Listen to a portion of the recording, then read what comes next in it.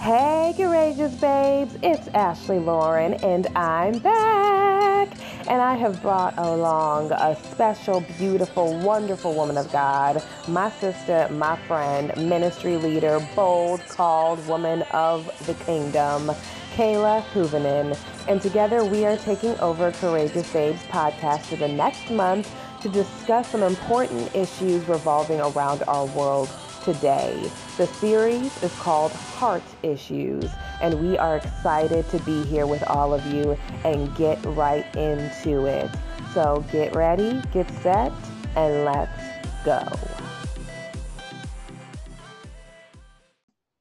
Hey, soul leaders, it's Kayla and Ashley Lauren. We're so happy to be back this week with episode 2 of Heart Issues, and we are talking all about love. Hence the topic, what would Jesus do? Love your neighbor as yourself. We're going to be highlighting Jesus's character and kingdom mindset through his core values of love within the Father. So let's get into it. So what would Jesus do? That's a common line that we've heard throughout our lives growing up. Very like 1999, early 2000s with the keychains and all of that. Yep, I had the bracelet. Yeah. But today we really want to touch upon like, what would Jesus do in today's world? How would he react? What would he feel? What are the things that he would be able to impart to us in regards to knowledge for us to be able to truly love our neighbors and also love ourselves? And I feel like that's definitely something so important, obviously, now today, especially as our world is shifting in so many ways and hopefully progressing for the greater good and as we strive for more unity and love. So we wanted to talk about that today, and it's honestly, it's such an expansive topic, so we can't touch on obviously everything because I feel like he would do just so much, but we're touching on 4 things today that we agreed upon in regards to what Jesus would do today. And we believe that would be, he would advocate, he would speak truth and love, he would love his neighbor as he loved himself, and he would commune with the Father and engage in true self-love.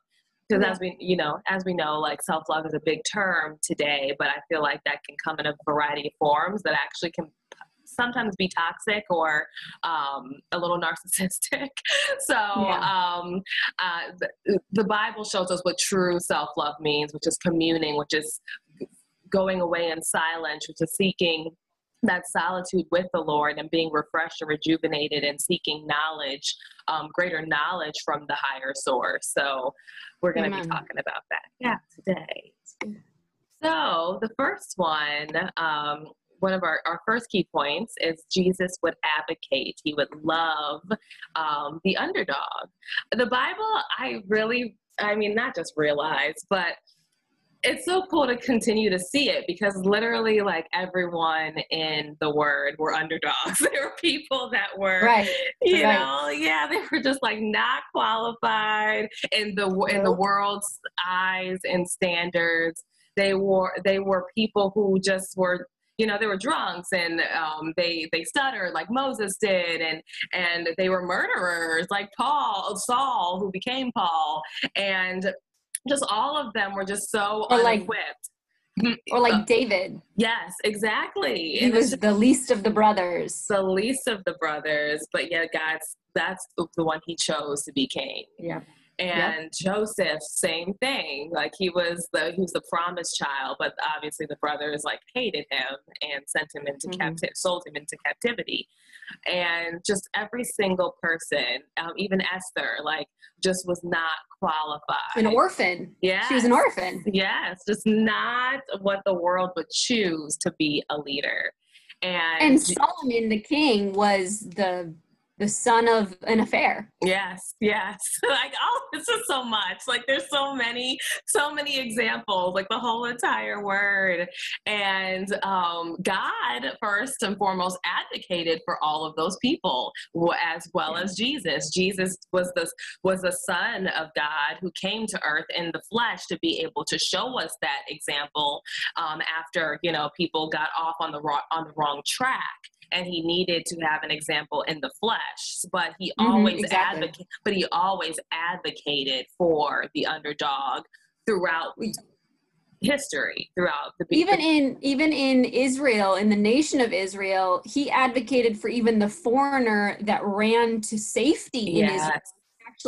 He actually set aside pieces of land for foreigners or for anyone in need, or even people running away from punishment. Like there was like a safe zone almost. It was like in Israel that God ordained. Yeah. And it's just so powerful. And I feel like sometimes today, a lot of people can forget that. I feel like they can forget that, wait, Jesus was an activist. God is an activist. He is an advocate.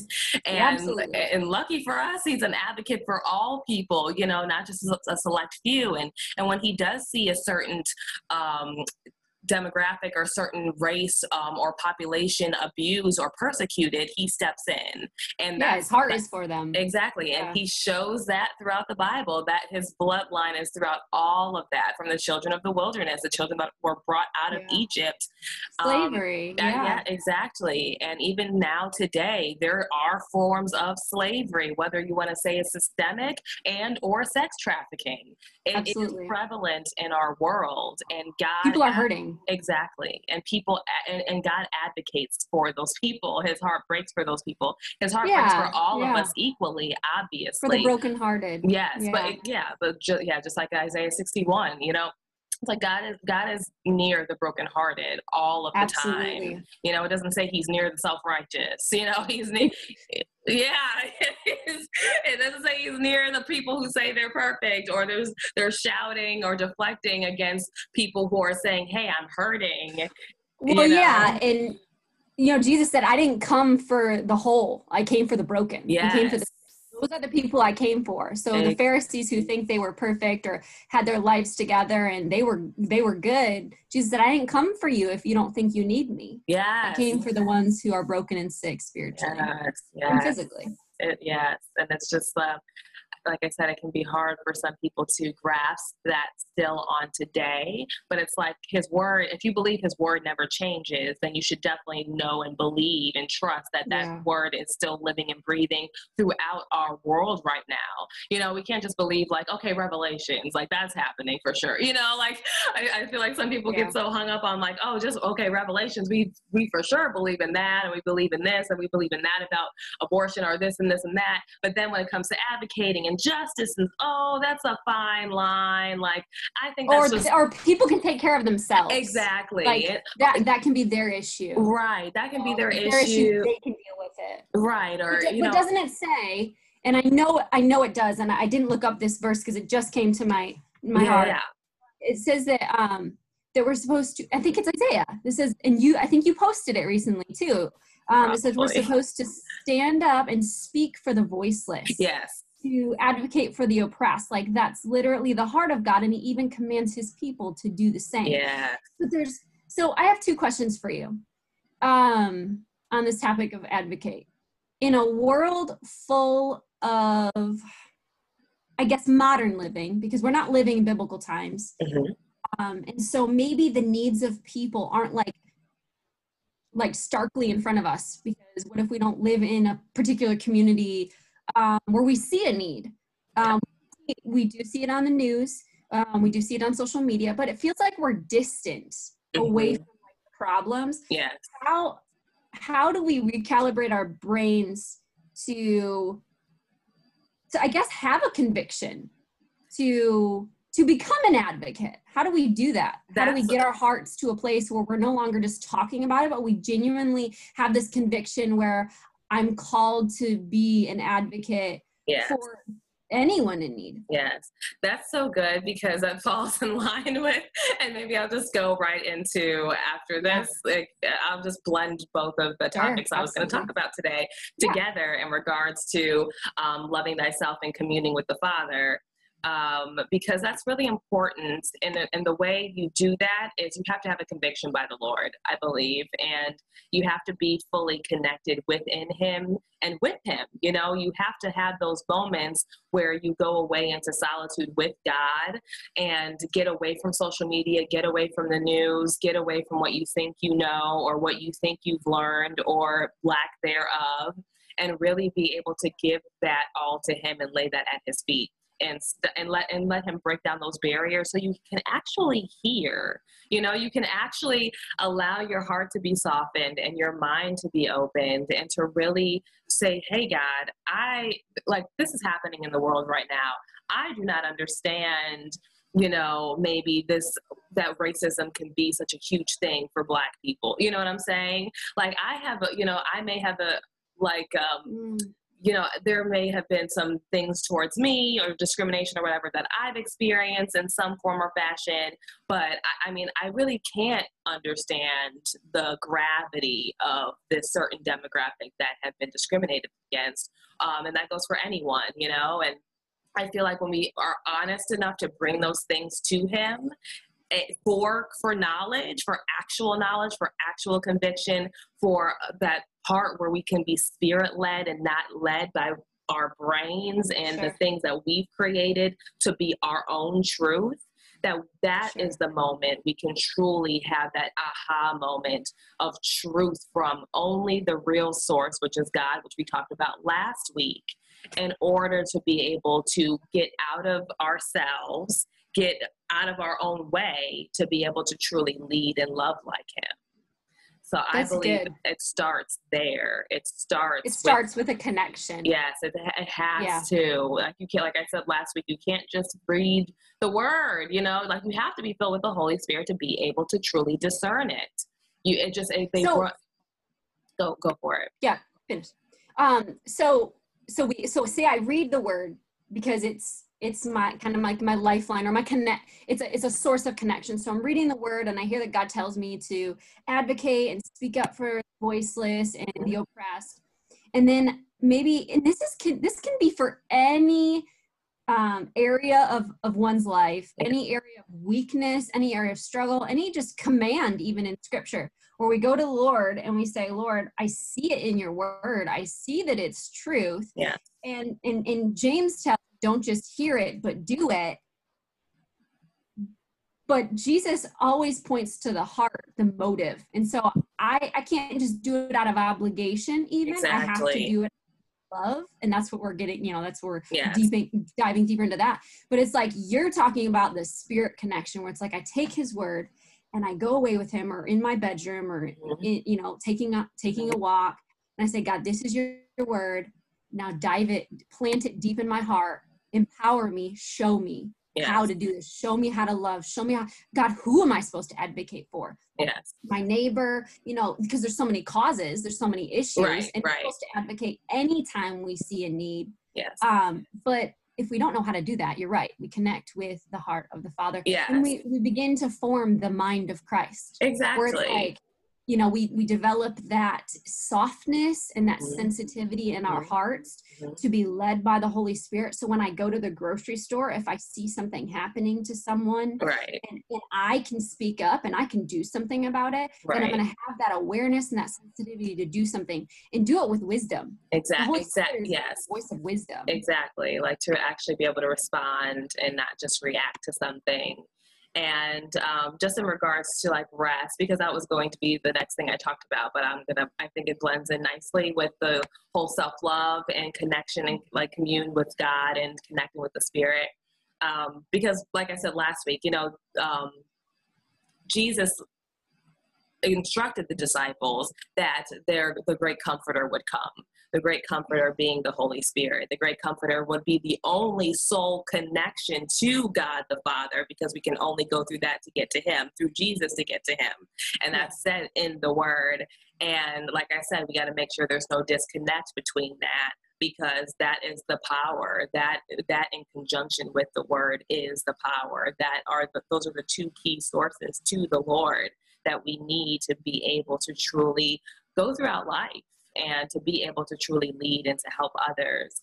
And just like in Matthew 11:28-30 says, in regards to solitude and seeking comfort, and also being able to go away with the Lord, to be able to lead and to be able to be convicted.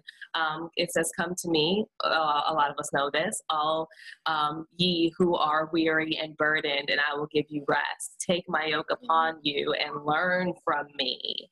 For I am gentle and humble in heart, and you will find rest for your souls. For my yoke is easy and my burden is light. That, like, I know a lot of people probably just think that's like, they'll listen to it now and it's like, oh, I know that script. You know what I'm saying? Like, they won't actually take it in and be like, oh, wait a minute. Like, we are looking and dissecting all of who God is right in just this one scripture. And literally he says, take my yoke upon you and learn from me, for I am gentle and humble in heart. Wow. And you will find rest for your souls. So when we are, going throughout this world and things are so crazy and it's chaotic and you're feeling stress or anxiety, depression, this is a beautiful scripture to be reminded of in regards to what's going on in the world right now, to be able to find rest for our souls in this and to be refreshed in him, but also to truly connect with him so we may be able to say, okay, God, this is what you're telling me. This is what I need to take in from this time with you. So let me take this out of what I just learned in this prayer time, this meditation, whatever, and be able to now go forward and respond to people how you would respond, which is gentle and humble in heart. Yeah, because if we're not doing that, then we're doing damage. Exactly. If we're not acting with the hands and feet of Christ, with the mouth of Christ, speaking with his words and acting with his actions, then either we're doing it for our own glory or our own vanity, or just putting a label of Jesus on it and then going out and being really careless with the heart of Christ or with the name of Christ. Yeah, people claiming to be Christian, and I'm guilty. I know times where I have misrepresented the Lord and done that we're not gentle and humble in heart. And that verse, it's just like a conviction to me because it just jumps out at me, and I feel like the scripture is literally asking me, are you gentle and humble in heart? And that's the question we have to ask ourselves, because if we're not, then we are not doing what Jesus would do. And we are not acting like Christians. And that word Christian means little Christ.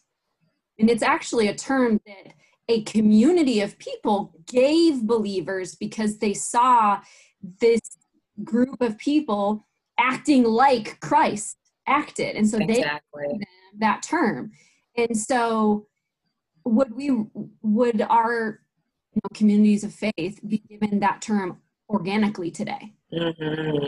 Like by the people around us? Are we acting like Christ? And if we're not, then we're doing damage. And we're glorifying Satan. We're not glorifying God. That is so room for the devil to do his work, to cause confusion, fear, anxiety, confusion, dissension, distraction, division. The last prayer that Jesus said before he left the earth with his disciples was, I pray that you would be one as me and my Father are one. Yes, exactly. That's the whole thing of going back to the Holy Spirit, because that is the only way. Yeah, it is. You're right. That is the only way. He said you cannot go through to my Father without that. Period. So, and then it goes back to John 15 where it's talking about the vine. You cannot do anything apart from me. You can't. No thing. Nothing. So if you're connected to me and I'm connected to the Father, then we have a power source. We have love at its greatest capacity. Yes. I was going to ask you earlier, have you ever, I know you have, because you're human, and I have too. But do you ever remember a time where you were going throughout your day and you were just either ornery or upset or just being ugly, just being mean, or just like your heart was hardened, and you realized you hadn't spent time with Jesus in a while? Oh yes, definitely. Yeah, because I've definitely been through a lot of situations, as a lot of people know, in my life in regards to abuse and just a lot of craziness. So I've definitely gone through a lot of different moments and years and seasons when my heart definitely needed to draw nearer to God and to draw back to Him. And yeah, like it's always been a journey for me, because there's always been like a lot of, I haven't really gone through like small offenses. Like I've gone through a lot of big offenses from people, and since I was a child, so having to unlearn a lot of things and have to forgive a lot of things and forgive a lot of people, forgive myself for being subjected to things. Definitely it can be easy for your heart to get hardened at a certain point, especially when it's so big, especially when you always had a big heart for people, and you've always been really caring. You've always been the one people call on when they need something, or, you know, like when they need advice, or they know you're the person that they can confide in with their personal details and such. Like I've always been that person since like middle school. So it's like when you have that big, huge heart, you know, and it keeps getting taken advantage of in a way. When the older I got, definitely I had a breaking point where it did get to that point where it was like, oh, I feel so, you know, like depressed and angry and just like hard. And I definitely needed revival, and God gave me that, thank goodness. And it's just been a learning process. And I think it's a learning process for all of us daily. I think it's a daily act. And I think a lot of people who end up becoming self-righteous Christians are the ones that are hiding the things that they haven't forgiven.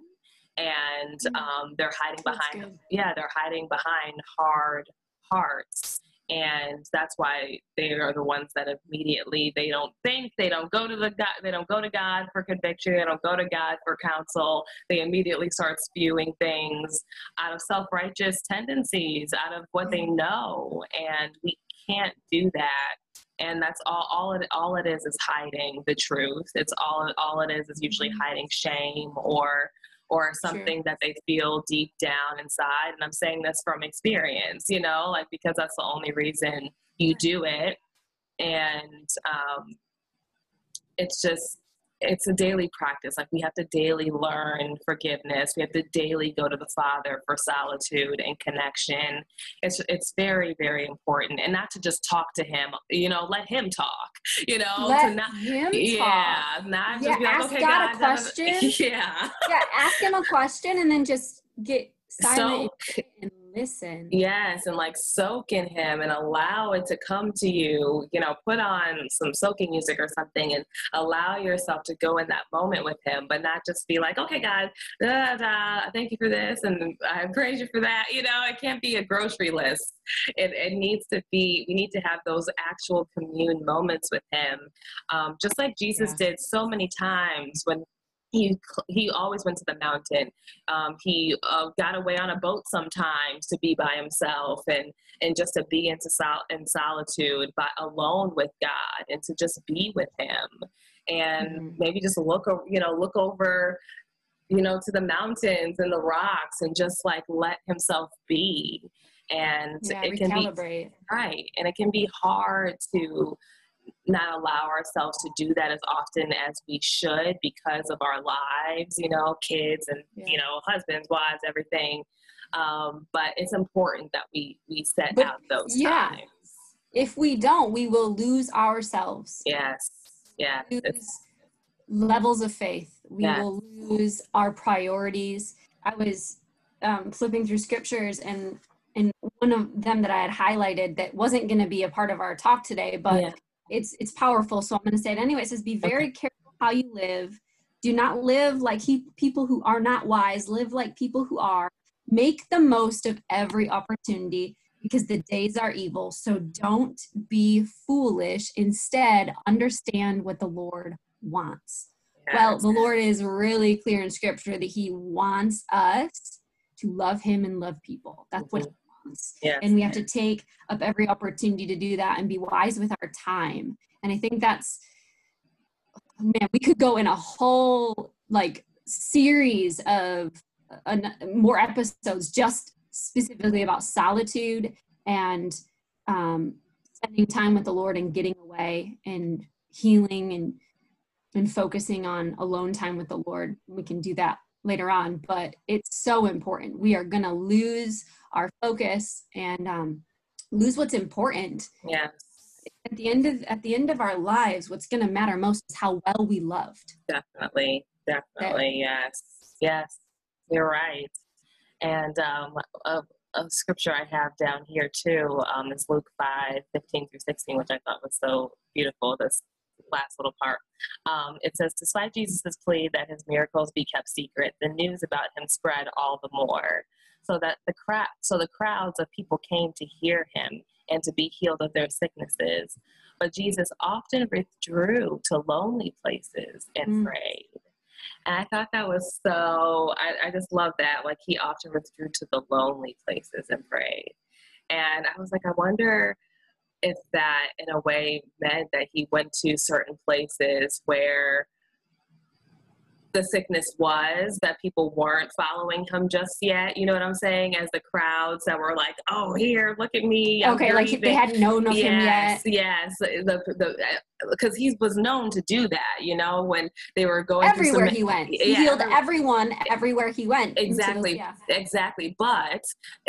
But usually he went to places where people or he went along and met people that didn't really know of him just yet, just like the woman at the well, the Samaritan woman. Yeah, maybe it was like a new place. Yeah, exactly. And he made that stop intentionally when he told the disciples to go on ahead, while he wanted to kind of get away and do his own thing and go on his own path when he stopped at the well to meet with her.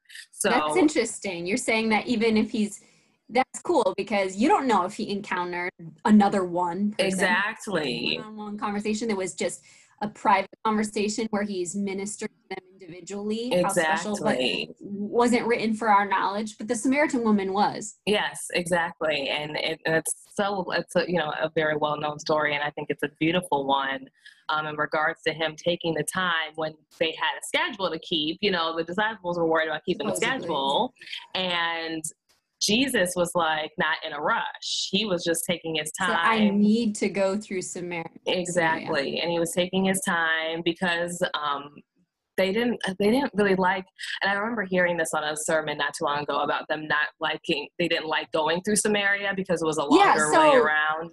Yeah, I studied the map, and it was not common for Jews to walk through Samaria. They found Samaria up to Galilee. Yes. From Jerusalem, from Judea.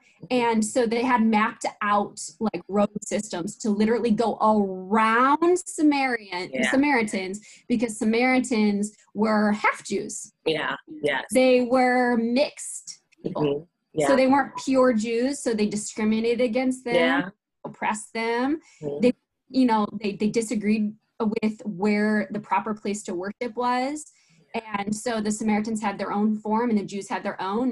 And you can go into that story of how the Samaritan woman knew Jesus was Jewish and knew that, hey, you shouldn't be talking to me, right? Yes. You're not supposed to like me. Why are you here?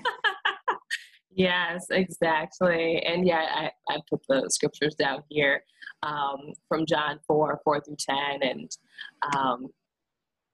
basically, so now he had Jesus had gone through Samaria, and so he came to a town in Samaria called Sychar, near the plot of ground of Jacob, and given to his son Joseph. Jacob's well was there, and Jesus, tired as he was from the journey, sat down by the well. It was about noon. When a Samaritan woman came to draw water, Jesus said to her, "Will you give me a drink?" The Samaritan woman said to him, "You are a Jew, and I am a Samaritan woman. How can you ask me for a drink?" And Jesus answered her, which is, this is my favorite part. If you knew the gift of God and who it is that asks for you for a drink, you would have asked him and he would have given you living water. Jesus. I know, Funny. he was so, but It's I like, was, but it also, sounds a little bit sarcastic. no, honestly, he was very, people also don't see this. People really be taking, some people get so rigid, but they don't read between the obvious lines. It's like, if you knew. Yeah, like Jesus was such, he would be a little like testy, or like he would really quickly, in a nice way, put you in your place, like, oh, well, if you knew that it was me. Yeah. If you knew it was me. I feel like people think he was like a hippie, and he's like, well, if you knew it was me. I don't think he was like that at all. I think he was like, he's a little bit, sarcastic and kind of hinting towards like, yeah, it's me. Yeah, like, I am the living water. I made this water. Gosh, that you would not have asked. Oh my gosh. I just love that. And just going back to the living water of him being filled with the Spirit and being of the Spirit of his Father, which is connection to God. Yeah. Which is very, very important. And he advocated, at that moment. He did. That's the word right there. Yes. He did, because what I see when we look at this passage is like, okay, who are we? Are we the Samaritan woman? Mm-hmm. You put yourself in that story. Do you feel like you're the Samaritan woman who feels like, because if you go more into the story, you find out she's had many lovers, many husbands. And the one she's living with is not her husband. So the woman's, been around the block. Yeah. And so she probably feels shamed. She probably feels like a lower class citizen, and she's a sinner. Here's this Jewish man, she might feel unclean. Do you feel like that woman who's been hated against and discriminated because of her, life issues? Or can you relate with the disciples who are like, come back and are maybe shocked that Jesus would even talk to her? Like, why would you talk to her? A man and a woman during the daylight aren't supposed to be talking, let alone a Jew and a Samaritan. Right. And so, or are we being like Jesus? Are we choosing? Because if it were up to the disciples would never have stopped for that woman. Yes, that is very true. But Jesus said, I have to. And they didn't understand when he made his plans for to go through Samaria, he had an appointment. He had a spiritual, divine appointment with that woman, and she didn't even know it. Mm-hmm. And it's almost like, I just think about our lives, practically speaking. How much room are we creating? How much margin are we creating in our lives in order to step aside and meet a need? Or are we filling our lives with so much of our own agenda that we don't even have room to step out, not smell the roses, but help a neighbor? Yeah. And that goes right back to spending time with the Lord and realizing that in the morning, do we ever ask the Lord, what do you want me to do today? I ask that you would align my day today. Yes. Send me anyone that needs to hear you, anyone that needs prayer today. God, I'm available, and I want to be your hands and feet. And my agenda's for you, my schedule's for you. And I know we have jobs and we have school and we have appointments and things like that. But God wants us to align with his will, his agenda, not try to get him to conform to ours. And so that's something that I'm convicted of too. And I want to practice doing, is asking the Lord, or just opening my heart up to the Lord and saying, God, this day is your day and I want to do your will. So if there's someone that needs to hear about you, someone that needs prayer, someone that needs anything that I could give to them or love them or help them, then send them to me. Because like Isaiah said, who will go for the Lord? Who will he send? And Isaiah says, send me, use me. Yeah. And so if we genuinely want to be followers of Christ, then we're going to follow him into those places where the underdogs are, where the people of need are, need are. And we're going to do it intentionally, not haphazardly either, like randomly, like once a year we go on our, 2-day mission trip or mission trip, or, I live the mission life because I go once a week, or once a year somewhere to a third world country. Right. But it's like, how are you living it daily? A lifestyle. Yes. Live the Jesus lifestyle. Yes. Not the Jesus, mission trip. And I feel like that goes into what you're going to talk about in regards to speaking in love. Absolutely, because we can't just go to places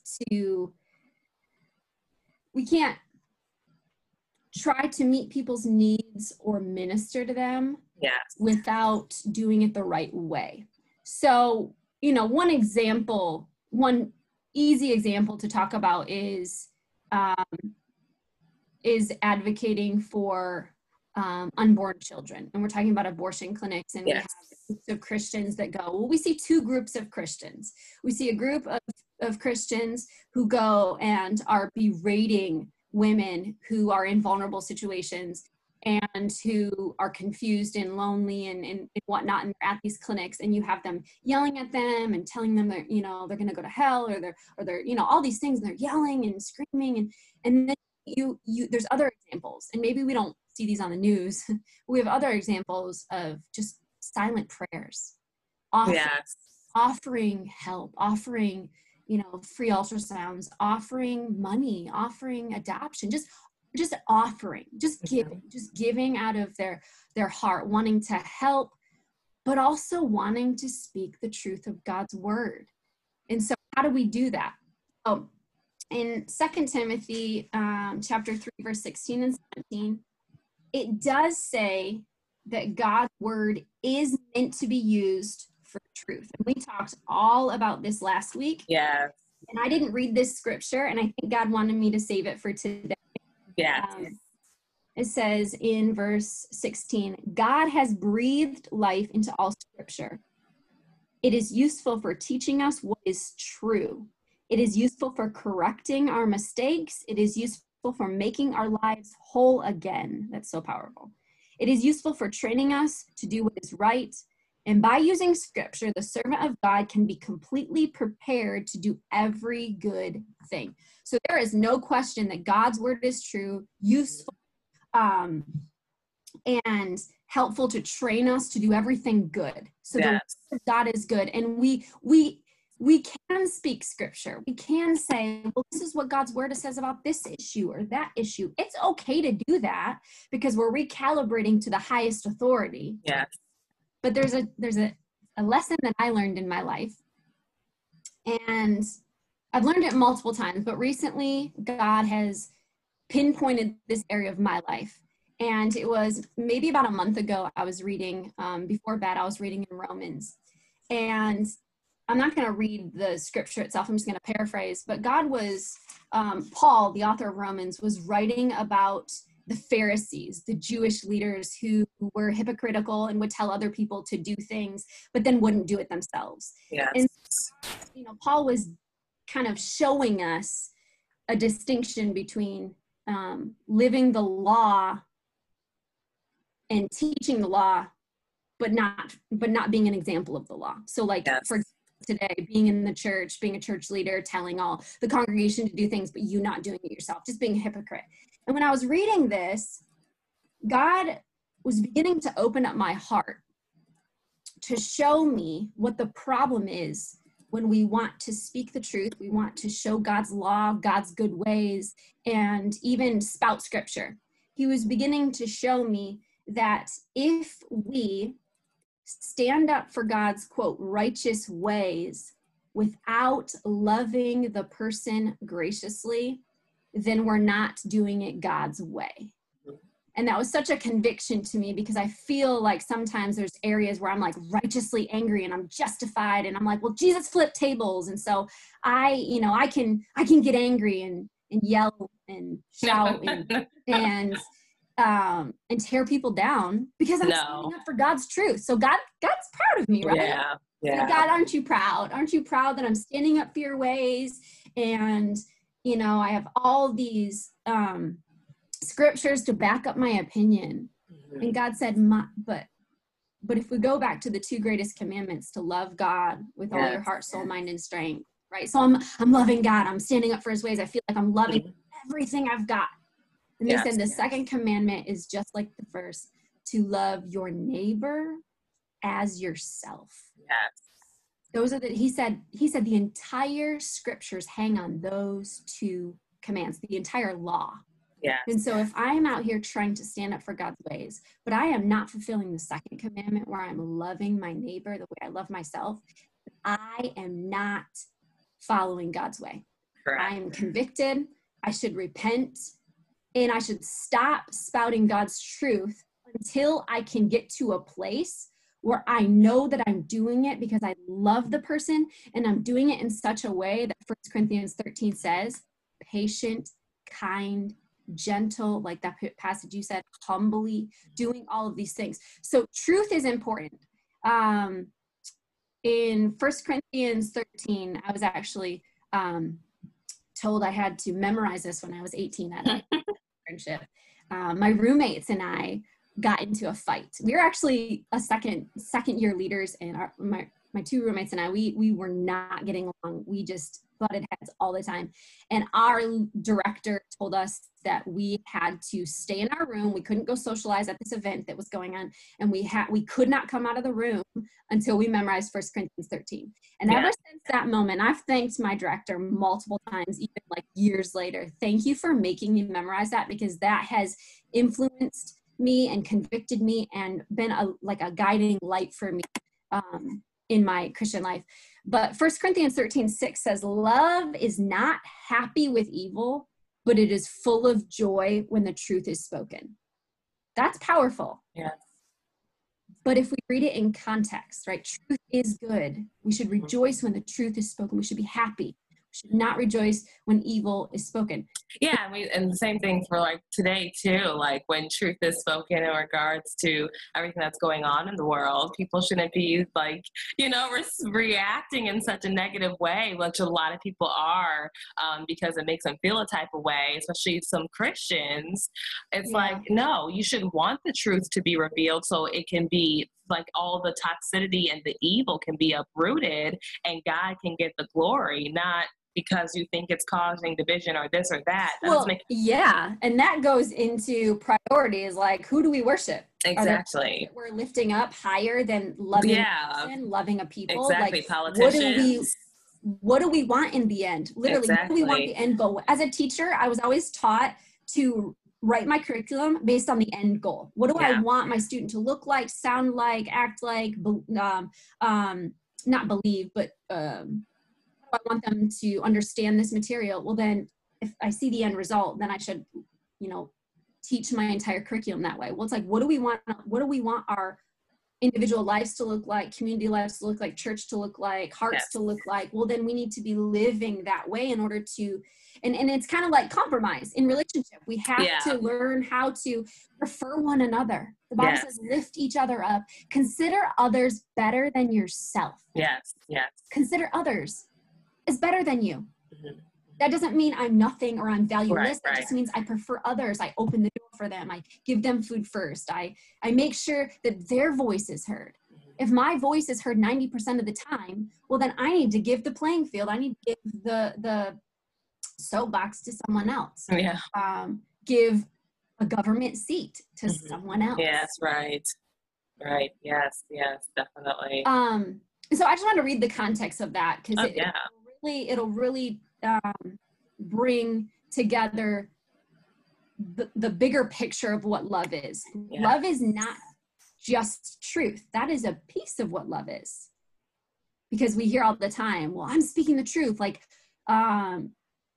the tough love kind of person. Well, I'm just loving them. I'm speaking the truth. That's what I do. But it's also about how you speak. Exactly. And it's also about if it's actually the truth or not. It's like, if you're not, like, once again, if it's just something you think in your mind is true, then that is not all truth. Like, so one person can go, one person can grow up, for instance, in a climate that is not, the Amazon, for instance, and never experience snow. Yeah. And they are, and when someone tells them from America or wherever, and they're like, hey, like, yeah, like there's 4 seasons. We have fall, we have winter, we have spring and like, summer. No, there's 2. We have snow. Snow exists, but this person from the Amazon is like, no, snow does not exist. There's no snow, because that's all they've ever experienced, and they haven't been able to read a book about, another hemisphere that has completely different weather. Then it's like, that is all that they know. That is their truth. That is their truth. And until they grow. Exactly. That's good, because that's where humility comes in. Right. Maybe I'm speaking on a topic that I don't have more truth or knowledge about, and maybe I need to begin to educate myself. Yes, and there's nothing wrong with that. Yeah, and it's a process. Yes. It's a process, and we should be progressing. We're all going to be wrong at some point. Definitely, and we're all going to have to learn. We can't be afraid to be wrong, but we have to be afraid to be stuck in ignorance, stuck in evil. Yes. Like, it says in Scripture, we're going to be held to cycles.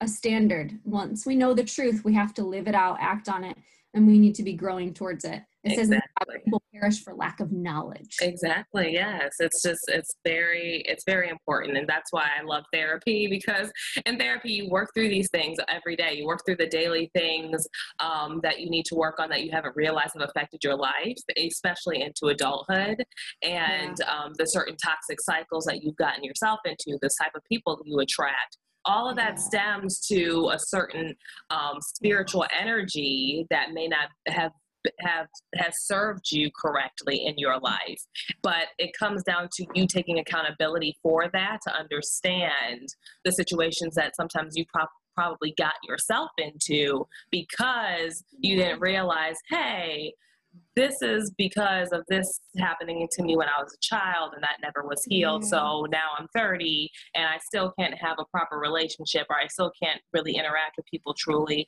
or my heart still kind of feels like it can't really connect with others because of this, Yeah. Can I ask you, why do you think that people are unwilling or get defensive when something is pointed out that it's clear that it's a problem in their life, or they are wrong? Yeah. And why is it okay to admit that we either have a problem or we're wrong?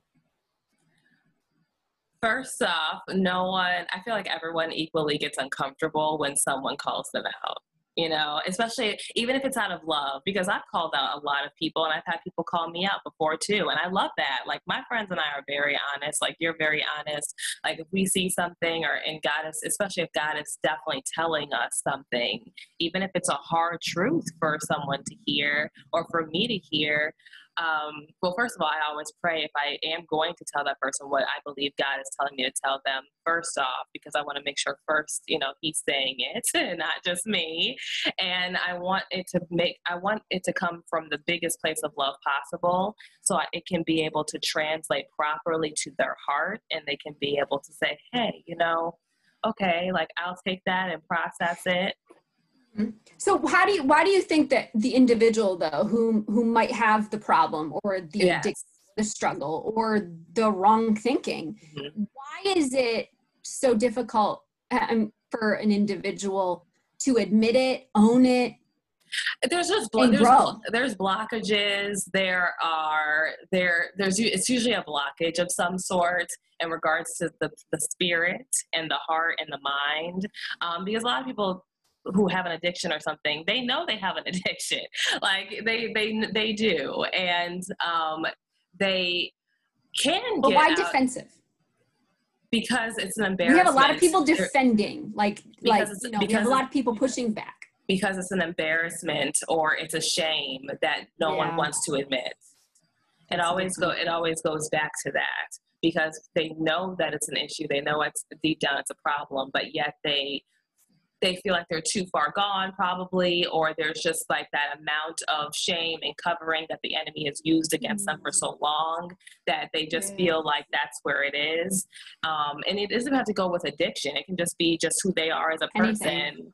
And if you say, you know, the sky's blue and they keep saying it's green or something, you know, it's just like they've just been stuck in this pattern for so long. They're unwilling. Yes, exactly. They're unwilling to unlearn, and unlearning is very hard. I'm even constantly unlearning things every day from traumas that stem from childhood, and thank God that I am, you know, but I'm taking accountability for myself, and I'm taking accountability for those things because I want to be better. I want to be the leader God's called me to be. I want to one day be that great mom and wife, and you know what I'm saying? So, and I want to make sure I attract the husband that's going to also do those things.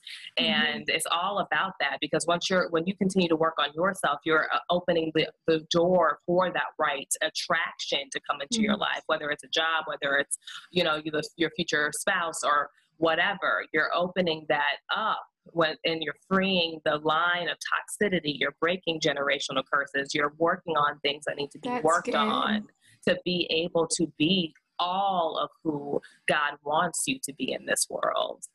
That reminds me of like a wound. Like if there's a wound in our bodies or even spiritually in our hearts, where we try to like you know, a little child who doesn't want like their wound to be cleaned or sprayed with the antibiotic, and they're so scared, and mom's like, oh no, it's gonna help you. Oh, but it's gonna burn, it's gonna hurt. And it does hurt sometimes when God cleans up our hearts, and it exposes us, and it exposes us to being embarrassed, like you said, or feeling shamed. But someone said this to me one time, and it stuck with me, that God never exposes something he doesn't plan on healing. Yeah, exactly. No, that is so true. That is so true. And so it's like, we're so scared. But here's the thing that I love to encourage people with, is that we have all sinned. Yes. All of us have experienced shame and guilt and sin and areas of addiction. And if your life and my life were plastered on a screen somewhere, on our thought lives and our, you know, secret lives when no one's watching, like, we would all be embarrassed. And so we're all on an equal playing field, all of us. Yes. And so it's like, okay, it is okay to admit that you struggle with insecurities or pornography or lying. Yes. Anything, hatred, anger, biases, prejudice, like, until we can recognize that there's a problem, we can't grow from it. Exactly. And so I'm thinking, like, and it goes back to what you said, the embarrassment and all these other things. I'm like, if I were stuck in an area, and I know there's areas of my life that I know like are a struggle for me, and it's like I get a little testy, or get a little bit irritable, or get or irritated or annoyed or hurt or sensitive when someone wants to like point that area out and just like, listen, I know I'm judging myself, I'm trying, and I'm like, the golden rule, how do I want to be treated in my areas of weakness? And I want to grow. I do. At the same time, it's going to take being uncomfortable to grow. And it's that's uncomfortable. Like, growth is uncomfortable. Like I always tell people, the valley is the place where you find out who you truly are, and going through the valley, that's where new things are birthed and also purged, and that's where you grow. You know, it's not like the mountain, and it's not all about getting to the mountain. It's actually about going through the valley and understanding that's growing.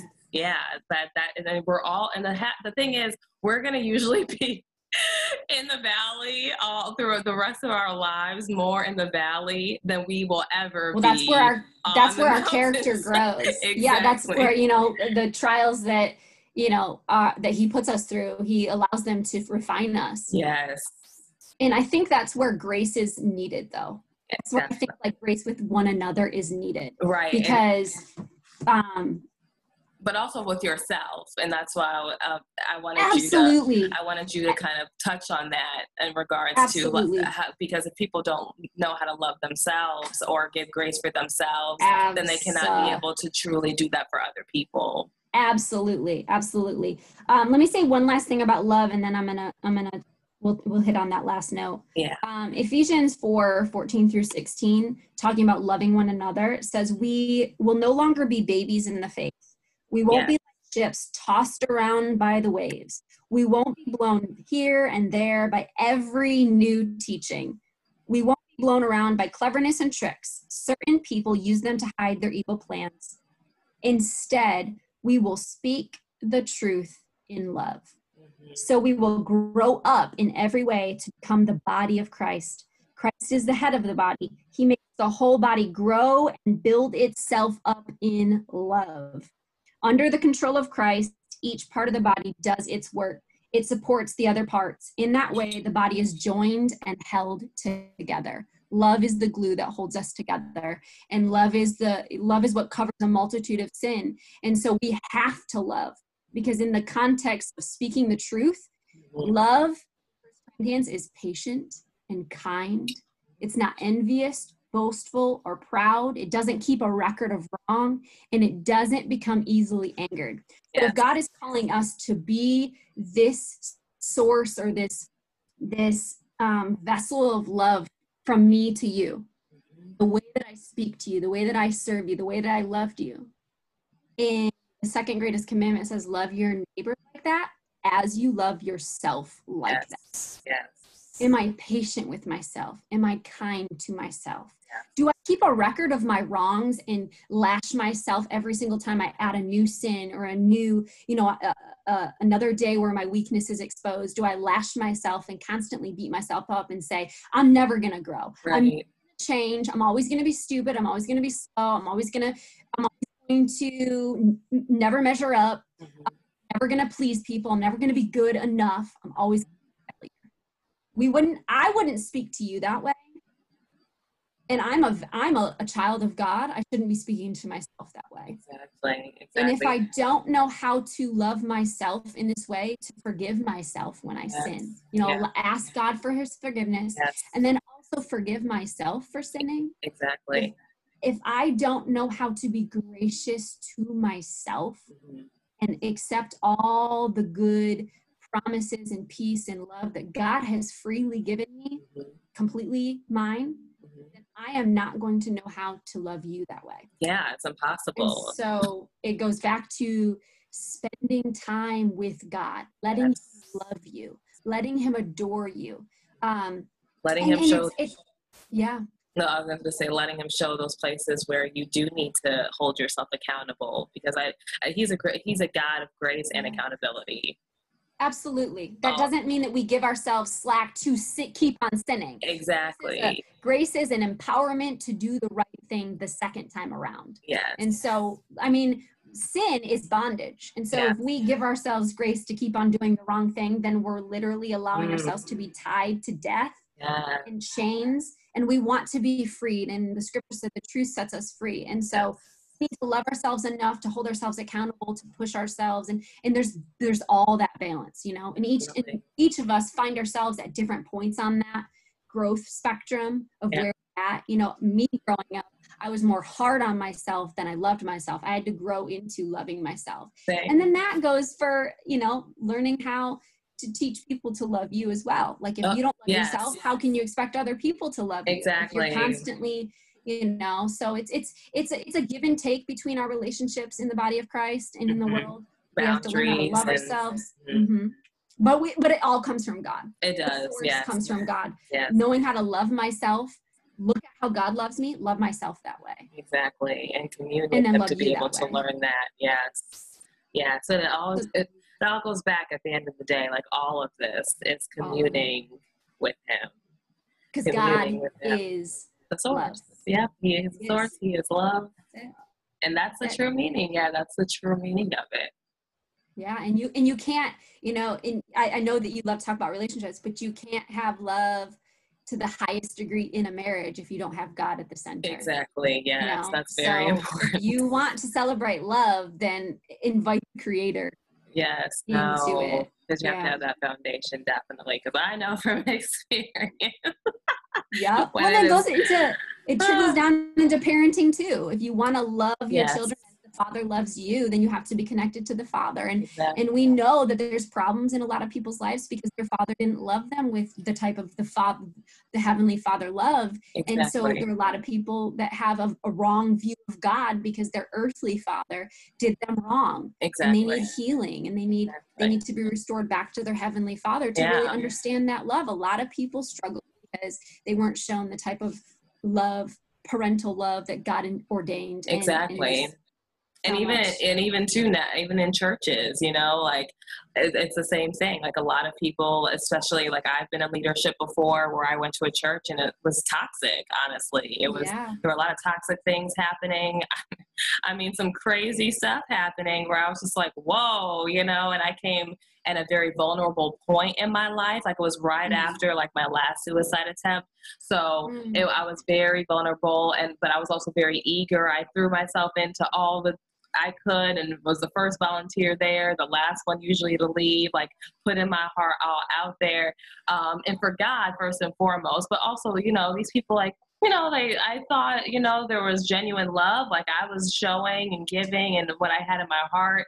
And I was very appreciative for everything and the connections that I was making with these people. But then as time grew, and it's funny because God showed me these things in the spirit, and I started sensing this darkness, to be honest. I started sensing this turn, and a lot of stuff ended up transpiring, not just with me, but a lot of people that just ended up disappearing out of nowhere. And I was like, where is everyone going?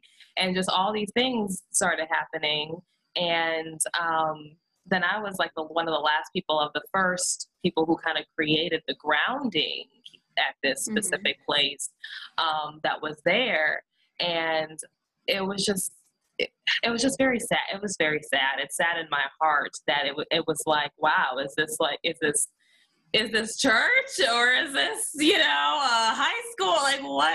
What is this? You know, the cattiness and the clickiness and the backstabbing. If God calls you to step down and take a break from worship leading or running the words on Sunday, all of a sudden you're, oh my God, like they communicated. No, seriously, like no one wants to talk to you. All of a sudden you go from, oh, hey, oh my gosh, I love you so much. Like you're such a called person of God, to not even talking to me when I step into the lobby.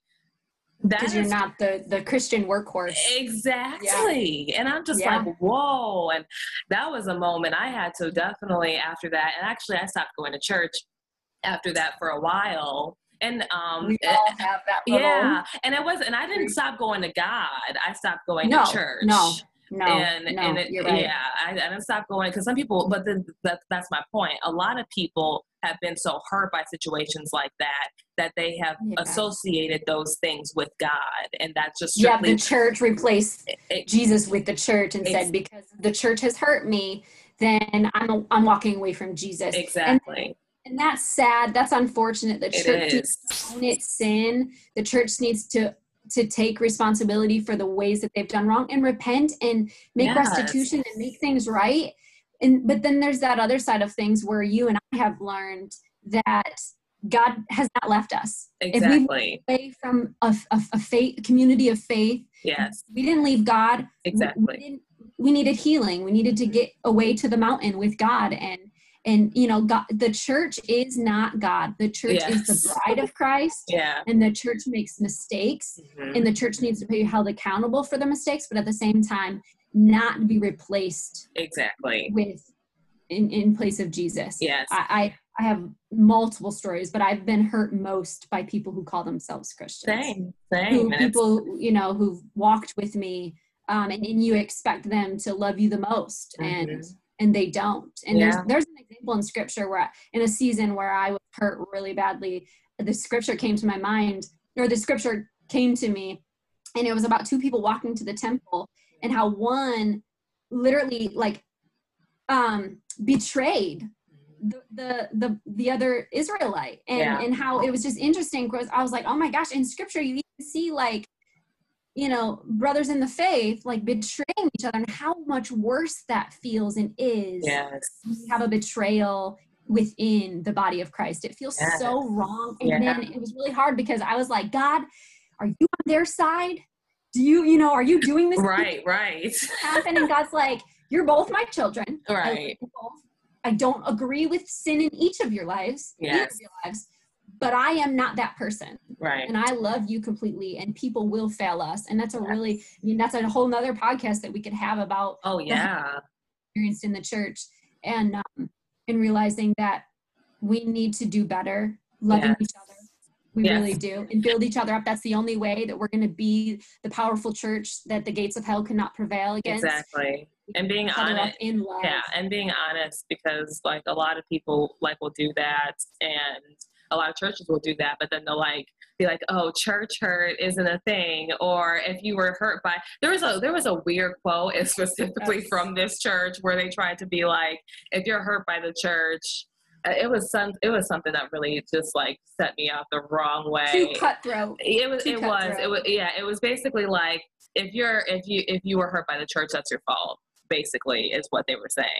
And I was just like, there's always two sides. Yeah, well, I mean, we if someone stays in an abusive relationship, they're choosing to be in that relationship, and they are wrong for that, because the problem, they're allowing the problem to continue, but the person who's abusing them is wrong.